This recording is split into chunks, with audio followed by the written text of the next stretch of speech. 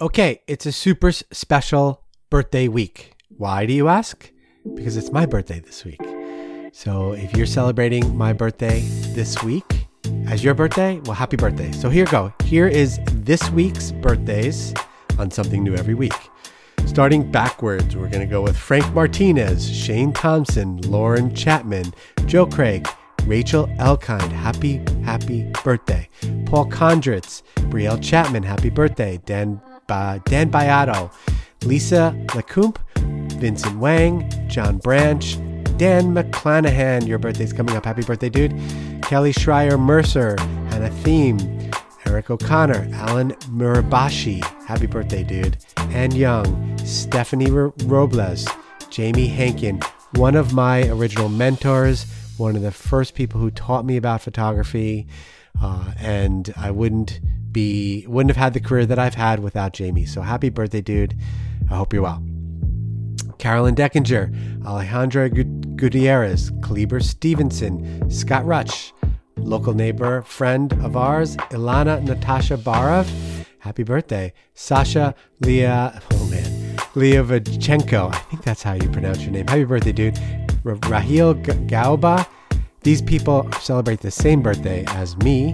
Brian Bastinelli, Kelly Tunney, Veronica YJ Park, John Shim, Dana Gallagher, Paulette Francois Nichelle, Melissa Ortiz, Jessica Drake, Dustin Cohen, Chad Pennington, Katie Marie, Rosora Sandoval, Olivia Osrin, Chris Watts, Brittany Smith, Zhe Wang, Andy Katz, and Rick Rios. Happy birthday week, January 19th today when I'm recording this, or actually January 20th. Happy birthday, everyone. Happy birthday. Let's move on to the show.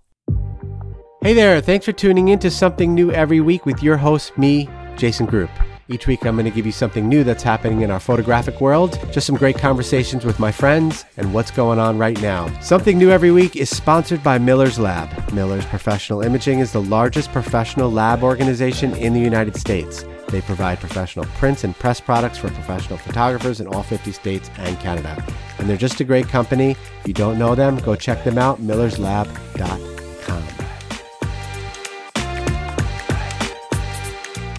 Welcome to this week's episode of Something New Every Week.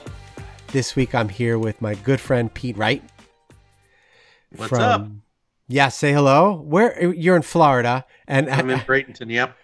And I always start this episode, every one of them like, "Oh, you're where?" Or like, it would take me 2 seconds to look up exactly where you were. So you're that's Central Florida, right? Yeah, it's the Gold Coast, as we call it, where I'm just 45 minutes south of Tampa. Nice. So we went from being in Richmond, Virginia, where the white stuff was snow, to being down here where the white stuff is sand. So most people everybody knows Tampa, but a lot of people have heard of Siesta Key, which is the #1 beach in America. So I'm right at Siesta Key, Anna Maria Island, all those different areas. I'm right by the ocean, or the Gulf, not the ocean. I tell you what, living in the Midwest, I definitely miss the ocean. And it's so weird. It's that smell. It's that smell that comes, because in New York, you would still get, an ocean breeze now and again. Most of the time it didn't smell very good, but it's still there. And, depending on which way the wind was blowing, and generally I never lived too far from, a big body of water, whether it was, the Hudson River or something like that. But yeah, being here, there's no saltwater smell ever, here. There's just something calming about being near water. Yes. We're like 90% water or something. Our body I don't know the percentage, but we're some crazy amount makeup of water. So like we're drawn to it. So It's just kind of to be near it. And when you can put your feet in sand on Christmas Day, we always make it now Christmas tradition. Every Christmas we go to the beach and put our feet in the sand and chill out on the beach for a while, just because we can. So it's one of those fun things. That sounds really, really nice. And I could definitely, it's supposed to snow here tomorrow, which means all St. Louis. What's that? Come on down. We've got room for you. I might take you up on it. Actually, let me start this off. So Pete is a professional photographer. He also works for Canon and their printer division, right? Yes, large format printer division. Large format printer division. So if you have any questions about printers, Pete's the guy to go to. we're not, I don't want to start talking about printers, but I want to get there. But Okay. Pete, you've been a photographer for many, many years. Also been in my travels with him, was a judge in print competition, and just a great guy, super knowledgeable. And it definitely always been one of those friendly faces in the crowd. Your PayPal funds should be there right now. So. Yeah. So one of the places that I wanted to start talking to you about and I use these podcast episodes as my like information highway, is next week. We haven't spoken in a while, and I've started shooting again. And one of the places that I'm focusing on is sports and volume photography, because when I sat down and being in business for many, many years, what do I want to focus on? And I'm not going to shoot weddings ever again. I'm done with that. And I keep saying ever again. And I know it's on the horizon, but I've never really shot any kind of live sports other than about 18 years ago. I shot the Notre Dame NC State bowl game with a buddy of mine who worked for the AP. And it was a ton of fun. It was actually Phillip Rivers' last NC State football game. Oh, well, I photographed him when he played in college too at State. Did you? Yeah. So, and I've always enjoyed sports. So I'm kind of gravitating toward that. So on Monday, and that's what prompted me to be like, hey, you need to come on the podcast. But my local school, I've gotten involved with helping them with sports and stuff like that. And they asked me to shoot a triple header basketball game at the high school. And I'm coming to you now as your friend. What advice can you offer? Let's break it down though. Let's start. So what does my prep look like? So it depends on the sport. So which sport are we looking at? Basketball. So every sport's a little different. Your approach in terms of your gear, your angle, the prep, all of that changes for every single sport. I started doing sports like in the mid 80s, weirdly. And then in the mid 90s, when I started my business, I was actually 100% college and pro sports, and said I would never, like you, I said, I'll never shoot a wedding. I'll sell my soul before I shoot a wedding. And I got tired of being broke, because if you know anything about sports photographers, there's not a lot of money in it. You do sports photography for the passion. Yeah. So I started doing weddings and portraits, weirdly, because my wife hated her job that she'd have been in for 7 years. And she came to me and said, one day crying, what can I do to get out of the job? And I jokingly said, well, I could teach you photography and we could become a husband-wife wedding photography team. Totally joking.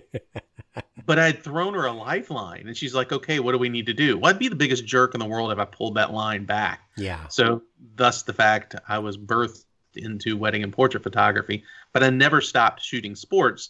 But weirdly, like most of my friends like you that met me after I'd started shooting weddings and portraits, only knew me from weddings and portraits because I was posting mostly that kind of stuff, but I was always shooting the sports, and that was kind of the beginning. So it's kind of, you're gearing up and prepping for a game is kind of like the difference between gearing up and prepping for a wedding or a senior portrait or an engagement session. Every time you do something, the gear you take and what you're going to do is slightly different because it's a slightly different scenario. So for basketball, the main thing for me is I'm always sitting floor level. Okay. And it's funny, like I've shot in the last month, I've probably shot 30 basketball games. Well, that's what prompted me. I've been meaning to get you on the podcast, but then when this person asked me, I'm like, who can I reach out to that I can talk to? Tell me with this, and I'll bring him on the podcast too. And your name immediately popped into my head. So before we get to the gear itself, and no, actually, I want to start with the gear, and then I want to get to the shooting itself. So I have a Mark III. Mm-hmm. That's the best camera that I own, I think, for sports. And I see. My question is like the other day I saw you post. You were at the game, and I saw that you had like a 300 and I think a 7200. What? I don't have a 300. I've got a 400. It was a very big lens. Yeah, that's the 400. Okay, 400. There's times I wish I had a 300. I sold my 300 and got a 400 just so I had more reach for the longer sports and stuff. But yeah, I shoot with a 70-200 and a 400 for most of the sports that I'm shooting. Okay, so those are your go-to lenses for the sports would be the 400. But I'm just trying to understand how. It just seems like the 400 is great for football, but I'm trying to understand the 400 for basketball. Is that shooting all the way across the court? So yeah, so basically what I'm doing, if you were to watch me shoot, my 400 is on a monopod, obviously, because I'm not built like Arnold Schwarzenegger. I can't handhold that thing. It's on a monopod, and I'm sitting Indian style, which I've got terrible knees. Uh-huh. Is it politically correct to say Indian style anymore? Can you say that? Or is it crisscross applesauce? Crisscross applesauce is probably the way. So I'm sitting however you guys want to say it politically correctly, because I don't want to offend anybody. But I'm sitting that way, and I put the foot of the monopod under my right knee, and when the action is close to me, I lay it down across my left knee. So the monopod's going across me, and the lens just kind of drops. Uh-huh. And so my legs are kind of anchoring that lens, and I handhold the 70-200 uh-huh. when the action's close to me.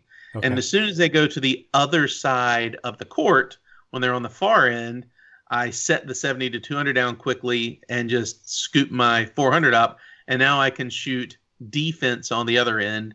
So it's like right now, it depends on whether I'm shooting the game where I'm not like dedicated to one team. I'm just shooting the entire game, focusing on both teams, or if I'm working for a specific team. So if I'm working for a specific team, I'll switch ends in between halves. So I'm on the same offensive side as that team, both halves. Right. But if I'm shooting the game where I'm covering both teams, I'll stay on one side. So I shoot one team on offense on one half, one team on offense on the other half, and then I've got them on defense on the other half. Mm. So the basic setup is either a 300 or a 400 for the far end for defense, then a 70-200 on the close end for offense. And then a lot of times I'll actually have a remote camera mounted behind the backboard shooting through the glass with a trigger remote mounted to my knee. So, and for that, what I'm using is actually a guitar pedal, like an on-off switch guitar pedal that's strapped to my leg. The cord goes from that to a pocket wizard, and that pocket wizard is remote triggering the camera, the pocket wizard mounted to the camera. So I'll be with and I'm showing you my hands, but with this hand, I'll be shooting with my 70-200 here.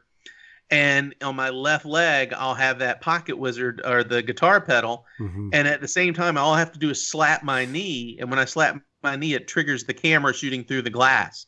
Wow. So I'll literally get the shot two different ways at the exact same time. I'll be shooting with the 70-200 getting floor level. And then when I slap my knee and hit the pedal on my knee, it shoots through the glass into the actual action. And I've done that to where I've mounted cameras up in the rafters and had them shooting straight down at the basket or across the court at the basket. So there's just different ways. You can kind of get creative. It depends on what kind of access you have, how much room you have, things like that. What are you using to mount the camera on behind the backboard? So I use a super clamp, and I can show you on camera. I was thinking, yeah, super. You'll be able to see it. Let me pull one off here. So I use super clamps. Okay. Again, Nobody can see it except for you. But super clamp is a super clamp. Yep. So I use 2 super clamps and 2 magic arms. Okay.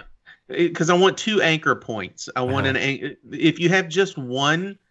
The magic arm, the nice thing is you kind of articulate it to where you want, and then as soon as you turn the knob, it locks. It's not moving. But every time the ball hits it, it's vibrating. Yeah. So if I anchor it in 2 different places and have 2 arms coming together to a central point, there's less vibration. But then the most important thing is anything that I mount like that is tethered. So there's a tether cord, safety tether cord, that's going from the camera and all those magic arms to something that can't fall. So if it works loose or something fails, it's not going to fall and hurt somebody and I'm going to get sued. And the same is like if I'm strobing a game and I've got lights mounted in the ceiling. Okay. Everything that I mount in the ceiling has to be, and these are Division I NCAA rules. Right. Everything I mount has to be tethered. And if they're separate things, like I have a tether running to the light and a tether running to my my super clamp as well. They're both tethered. So if the light falls off, but comes loose from the super clamp, but the super clamp's there, then it's not going to fall and hit somebody. Or if the whole thing falls off, so it's double tethered. Same with my camera. So that's good advice.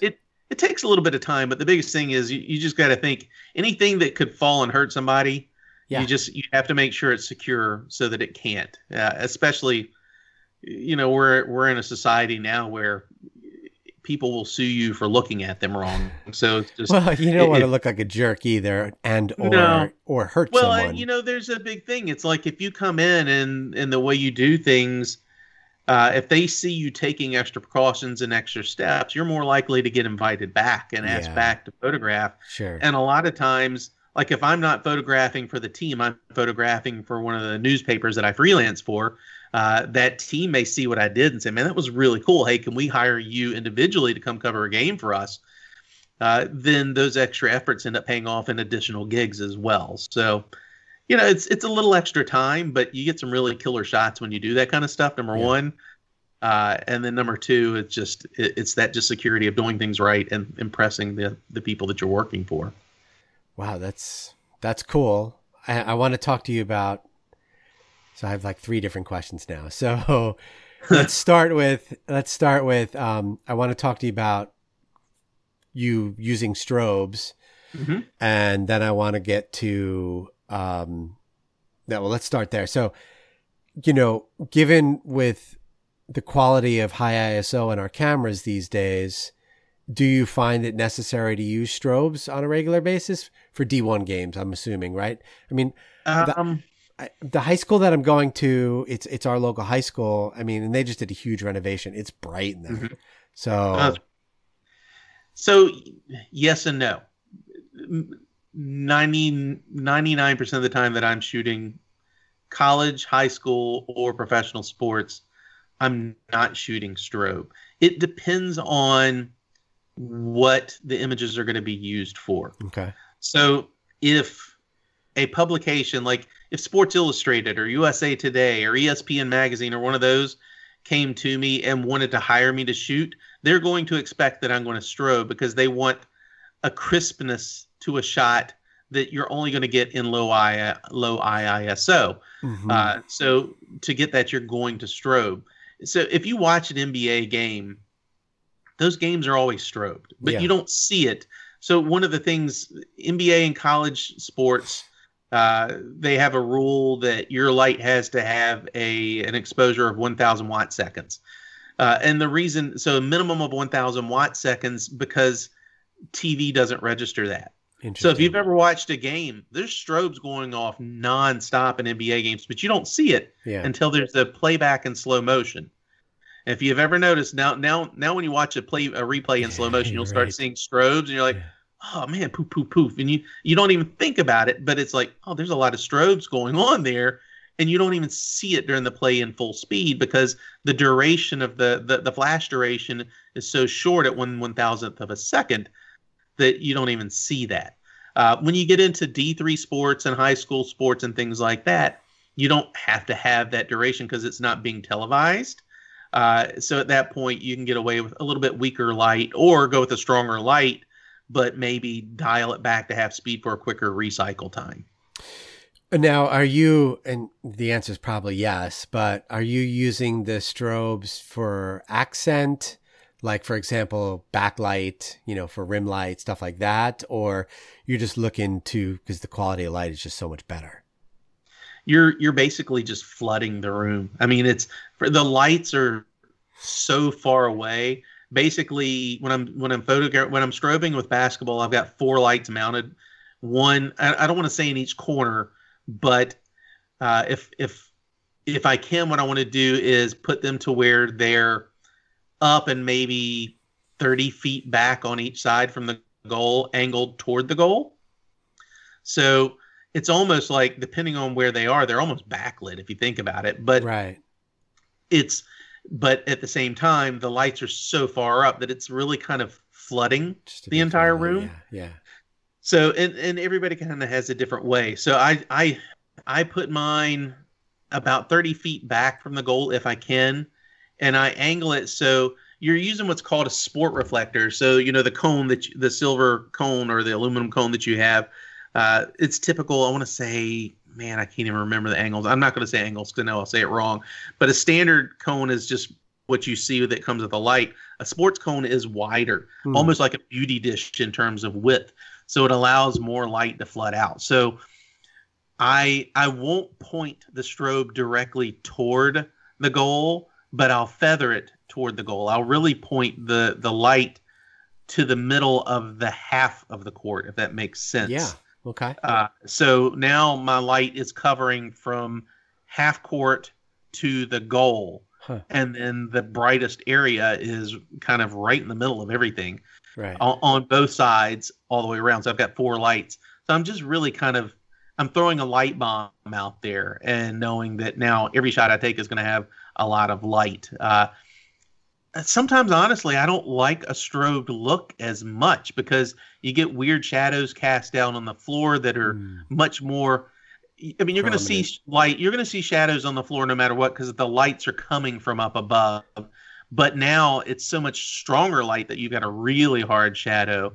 And now you'll see more shadows here cast from the brow and things like that. So, your best shots now are like when they're looking up at the basket and their head's tilted toward the light, so you're really feeling it. But if they got their head tipped down, their face will go dark because the light's being blocked by the back of their head. So there's just different things. I mean, there's a lot of times where you get a really great action shot, but the way their head was angled, they didn't get good light on their face. Whereas if you're shooting ambient and you're not shooting strobe, well, that ambient light, it's a lot better, even though it's still coming from above.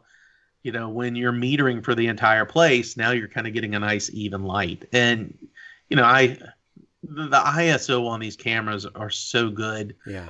I'm shooting anywhere from 6,400 ISO to 12,800 ISO shooting high school sports now when I do the high school stuff because their lighting's not quite as good. When I shoot college sports, man, I'm usually 1,600 to 3,200 ISO because their lighting is just so good. But I'll shoot the high school basketball at 12,800 ISO, and it looks really, really good. It's the one thing I can tell you. If you're a portrait or a wedding photographer, or portrait in particular, a sports photographer has to do something that is going to feel very unnatural. You don't shoot sports in RAW. You shoot sports in JPEG. This is the next question I was going to tee you up and ask. So I'm a RAW shooter. If somebody says, what should I shoot? Are you RAW or JPEG? RAW. I'm preaching RAW all day long because typically I'm thinking of being able to blow images up and having, that bit depth and all that color and all that stuff. But I can only speak to Canon cameras, but I'm assuming it's true for all of them. Noise reduction that's built into cameras only applies to JPEGs, not RAW. There's no noise reduction for RAW. RAW is just catching everything. There's no filters or anything going in. It's giving you a RAW file for which you afterwards have to run other things to remove the noise. Well, post-production RAW is not as good as in-camera RAW noise reduction.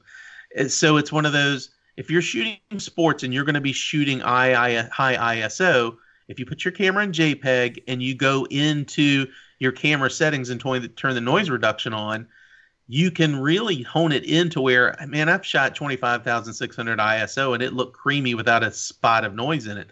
There's, if you go on YouTube, there's a guy named Peter Reed Miller. He's a famous sports photographer. He's a Canon Explorer of Light. He's absolutely amazing. And he has a great sports photography channel on YouTube. And he literally takes his camera, turns the menu to the back of the camera and walks you through every setting you need to turn on in your camera to get proper noise reduction. It goes through anti-flicker. So anti-flicker is something you deal with high school lights as well, because their lights recycle. And if you've ever photographed like a high-speed sequence and you notice every one is a different color, that's because the lights are cheap and the color's changing in between. So you'll have a magenta light and then a blue light and a yellow colored shot, all three back to back, and they're terrible. Well, if you put your camera on anti-flicker, you don't get that. You get the same color all the way across. So, but his channel walks you through step by step the proper settings for your camera. And even if you're Nikon or Sony or one of those, the settings might be in a different place and they may have a slightly different name, but it's still kind of the same settings. And he even covers, and it's true, if you shoot RAW plus JPEG, somebody says, well, can I shoot RAW plus JPEG? If you're shooting RAW plus JPEG, the RAW settings override the JPEG settings. The JPEG at that point just becomes a capture of the RAW file. So your noise reduction settings aren't on for that RAW file or for the JPEG. So I never knew that. That's good to know. It's kind of one of those weird things. It's like, man, what if I get a really killer shot that could be the cover of Sports Illustrated or whatever? I'd want that to be in RAW. Yes, I personally would want that to be in RAW. But then, man, I have experienced it firsthand. I shot a sporting event in RAW, and no matter what I did, no matter how many noise reduction programs I've run it through, like Topaz Denoise, AI Denoise is spectacular. But if I shoot it in RAW at 25,600 ISO, no matter what I do, I cannot get the noise to make that clean. And it just gets splotchy and weird looking. I could shoot the exact same image, JPEG only with noise reduction in my camera, and it's almost flawless looking. So it's just one of those weird things that sports, you get in, you nail your exposure, and you rock and roll. Right. So and I'll press you. We'll put a link to that guy's YouTube show, and maybe I'll try and get him on the podcast as well if you can hook me up with him. Awesome. So that would be super helpful as well. Okay, I've got the lighting down. I've got an idea of what I'm going to shoot with, although I don't own a 400 so anyway, I'll figure it out with the lenses. And talk to me about, I'm working for the high school coach. Mm-hmm. And for me, in this case, this is really me about developing a rapport. And I've talked about this in previous episodes.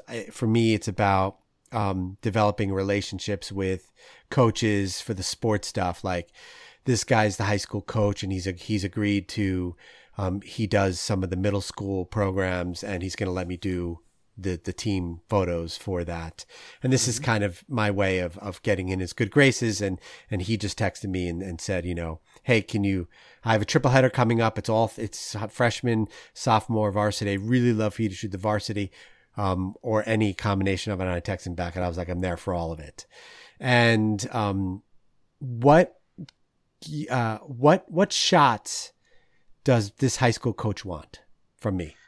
Because this, as a client, what does he want from me? Because it's different than what the newspaper would want, probably.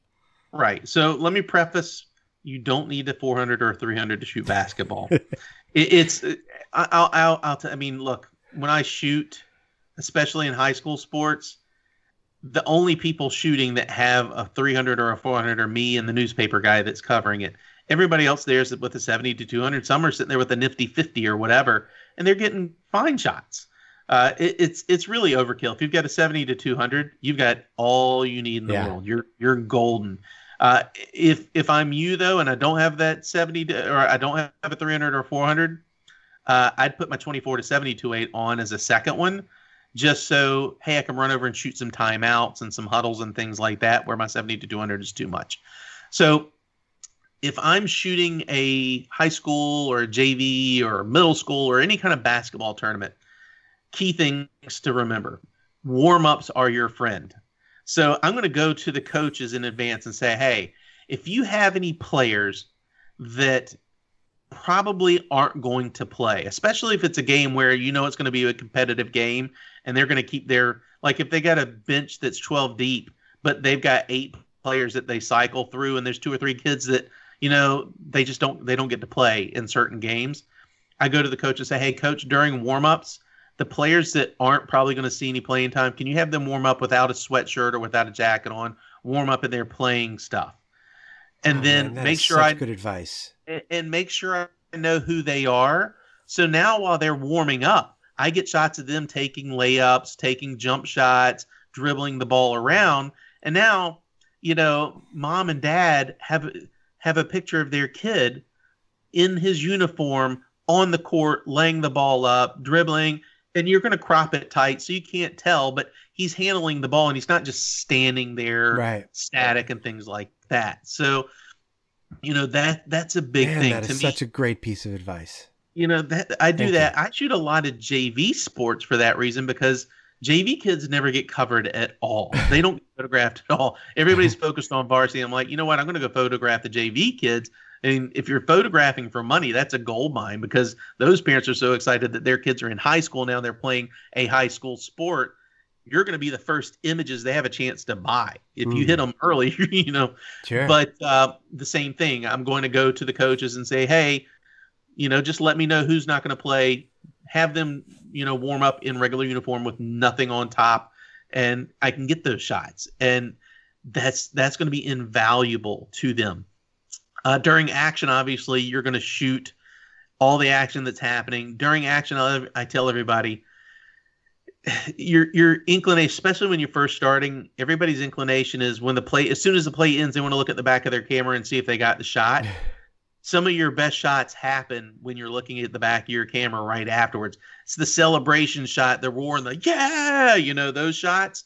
It's like, when the play ends and you hear the whistle blow, give it a 2 or 3 beat and keep your eye honed in just in case something else happens. My favorite shot of the year so far, I was photographing this really amazing basketball team, and I was honed in on the best player on this team, and he was dribbling across the baseline, and the whistle blew. So the play was dead, and he kept on going and jumped up in the air and took the ball between his legs and looped it up in the air for like just a layup. But because I stayed with him and followed him, I got him jumping up in the air, passing the ball between his legs. And it's a shot where typically I would have been looking at the back of my camera if I had just, stop at the whistle. But because I shot through the end, I got that. Or the roaring shots, or the happy shots, or the scrum on the floor, diving for the ball. A lot of times those are shots that happen after the whistle is blown, where everybody's looking at the back of their camera. Sure. And it's, you know, you got the shot because you didn't. Right. And then coaches, especially if you're photographing for the coach, at least once when they call a timeout, if you can, hop up, run around behind the bench and get a photograph of the team huddled around him. Yeah. Because and from behind the bench, it's great because the players that are on the bench are seated and the players that are on the floor are standing around behind the coach. So you get this great shot where you're shooting over the shoulders of the seated players, and then you got the coach in the middle and he's surrounded by the standing players. And you can do what's called giraffing, where you're not really looking through the camera, but you're holding it up, pointing it down with a wide angle. Yeah. Or you could do I call it fish on a stick, where I'll put a fisheye or a super wide angle on my camera, put my camera on a monopod, and I'll have a trigger, and I'll just trigger remote it with it out above and get some really cool angles and perspectives that way to give you some really cool shots. I knew you were the right person to talk to. So this is such amazing advice, and I really appreciate you sharing. Yeah, absolutely. Your knowledge with me. We're at 31 minutes now, but I definitely want to take a few minutes talking about new technology. Let's move away from this basketball stuff.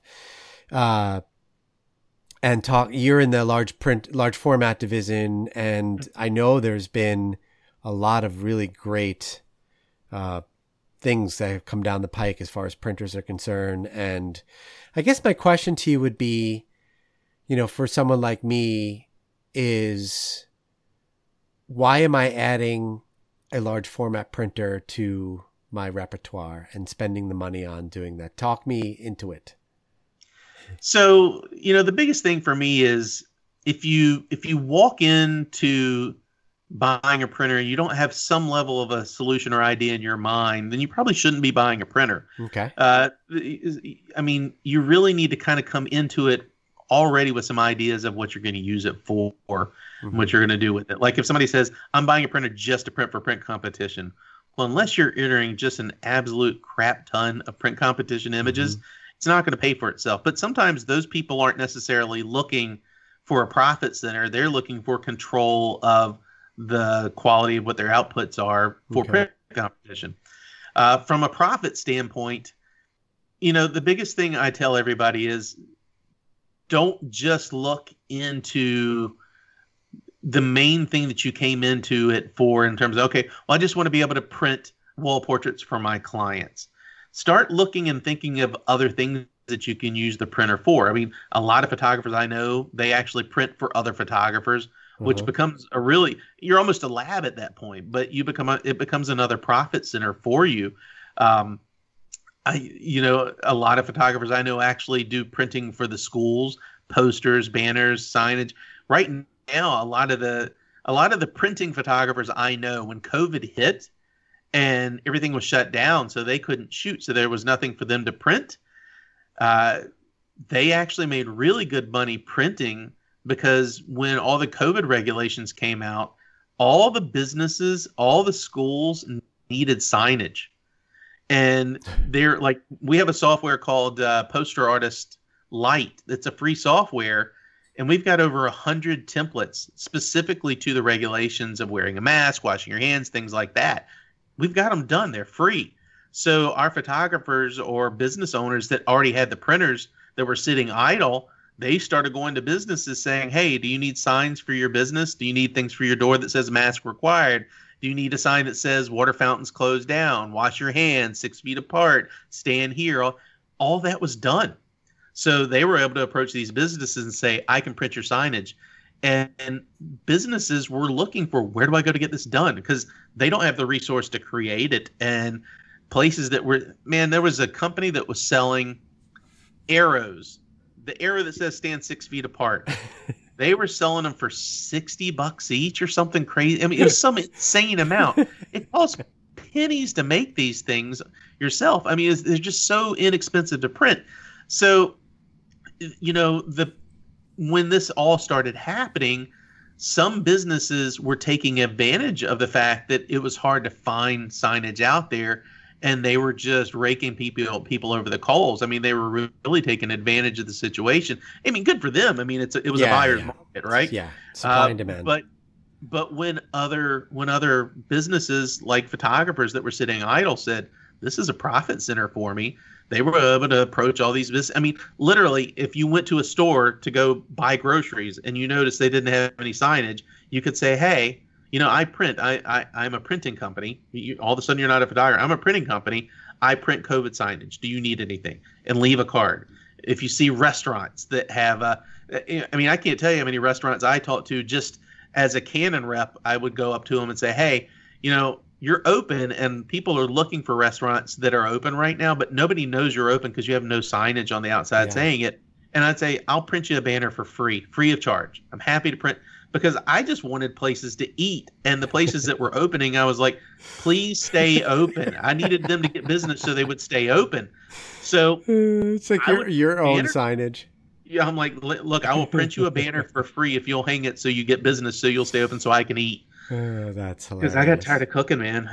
So, but things like that, coming up with fundraisers for schools. I mean, a lot of photographers, they're printing the bumper stickers, like their school logo or the sport or my kid goes here. They print those stickers, and and it's an add-on. It's like, okay, well, and all those stickers are things you can print on your printer. And it's like, okay, well, if I'm doing school photography or volume photography, a quick add-on is, hey, for $5 extra, you can have my kid is a whatever student or a basketball or whatever. And it could either be an add-on or it can be a school fundraiser where you sell the sticker to the school for $1 and the school sells it for $5. Well, the sticker cost you 18 cents. So you're still making a good profit when they're buying 500 or 600 of them, and the school's making a huge profit. So it's however creative you could possibly get. If you think of the printer as a one-dimensional item in terms of something that I only bought it to do wall portraits, or I only bought it to print 4x6s and 5x7s, that's all it's ever going to amount to. But if you get creative in looking for other ways to use it as a tool, it's like, look, the hammer when it was first invented was just a ball on both sides, but eventually somebody threw a claw on it because now, hey, we got a tool that has two different things it can do. It can hammer it in and pull the nail out. So that makes sense. And that totally goes in line with, being able to get prints done fairly quickly through all of the labs that are out there. Mm-hmm. Like Miller's Lab, who sponsors this podcast. We love Miller's. You can get prints quickly, but that advice is also like such sage advice, because a printer is a great thing to have, but it really should have more than one use than just printing, something like, just your regular images that you don't have to rush or anything like that. So that's really good advice. All right. I think we're going to stop there. And I think I want to do, and I need to think about where we would go with the large format printers, because I think that's a whole episode in itself. But I needed to get this information from you on how to shoot the basketball game. So that's more important. So we're going to, I think you're going to be one of our first repeat guests, because I do like to keep these around 30 minutes, and we're at 40 now. So, sorry, dude, what's that? I said, sorry about that. No. And I know that somebody at some point will be able to listen to this, because they're going to have to shoot a basketball game or sporting event, and they're a wedding and portrait photographer, which is probably most of this audience. So anyway, dude, it is so awesome to catch up with you. And I'm glad that you're doing well down there, and you're getting through this pandemic, and we went through this entire episode with really not talking too much about the pandemic, which is great. And just thanks so much for being on Something New Every Week. Yeah, absolutely. Thanks for having me, and looking forward to seeing you in person in the very near future, hopefully. Gosh, from your mouth to God's ears. So anyway, okay. All right. Thanks, Pete, for being on this week's episode of Something New Every Week. Thanks again for tuning into Something New Every Week. I hope you enjoyed this episode. And if you do enjoy these episodes, I love it if you hit that subscribe button on however you're listening to this. Again, we want to thank our sponsor, Miller's Lab, millerslab.com. Great company. If you're not familiar with them, you should go check them out. Thanks again for tuning into Something New Every Week. We will see you back here next week.